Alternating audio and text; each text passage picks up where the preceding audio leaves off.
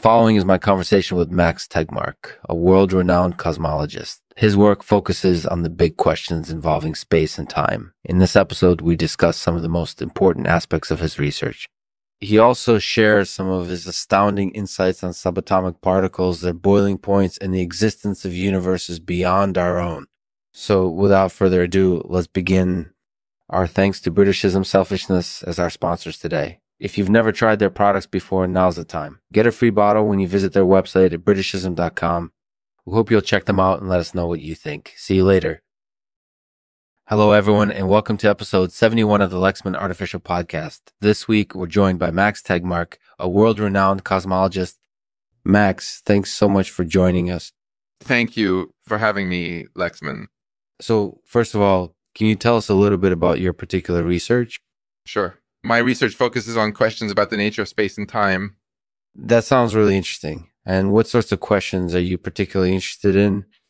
Well, one of the main areas that I'm focused on is the question of independencies. All right. So explain what you mean by that. Sure. Independence is basically the ability of different parts of a system to operate independently of each other. For example, in physics, we often deal with systems where particles are interacting with each other. For example, when two particles collide, they might exchange energy and recoil away from each other. But in principle, those two particles could be orbiting around a nucleus at the center of the universe without any interaction from other parts of the universe. So it's important to understand how systems are able to function independently. That makes sense. And do you see independencies being particularly important in physics?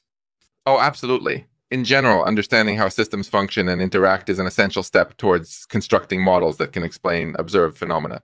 For example, when we try to understand the universe itself, we need to model its behavior using some sort of equations.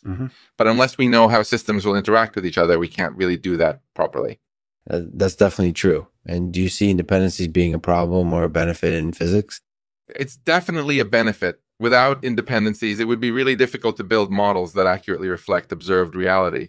However, it's also possible for systems to become too dependent on one another. For example, if one part of the system becomes unstable, it could cause the whole system to fail.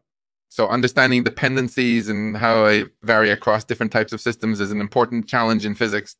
That seems like a really essential skill for trying to understand the world around us. And do you think independencies will continue to be an important topic in physics? Oh, absolutely. In fact, I think they'll continue to be one of the most important challenges facing physicists for years to come.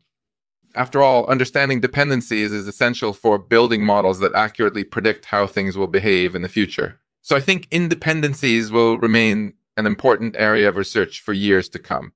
Thanks for asking. No problem at all. So let's talk a bit more about whizbangs. Your work seems to focus particularly on them. Can you tell us more about what whizbang is? Whizbang is basically a surprisingly clever trick.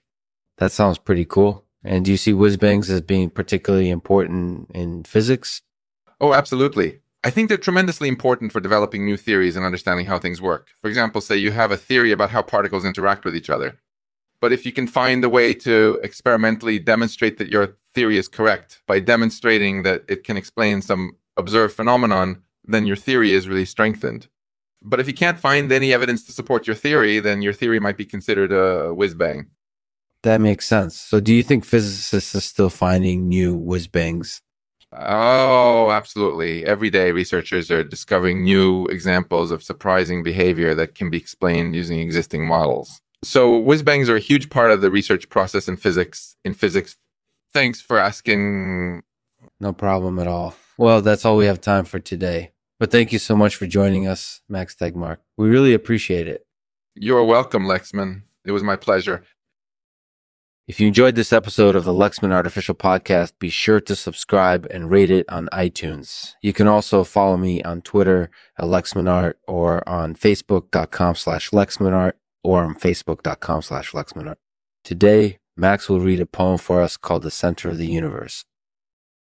The center of the universe is nothing but a point. It doesn't matter how we try. We'll never find it there. Instead, we should look outward and explore the unlimited sky. There's so much to see. If we just keep looking far enough,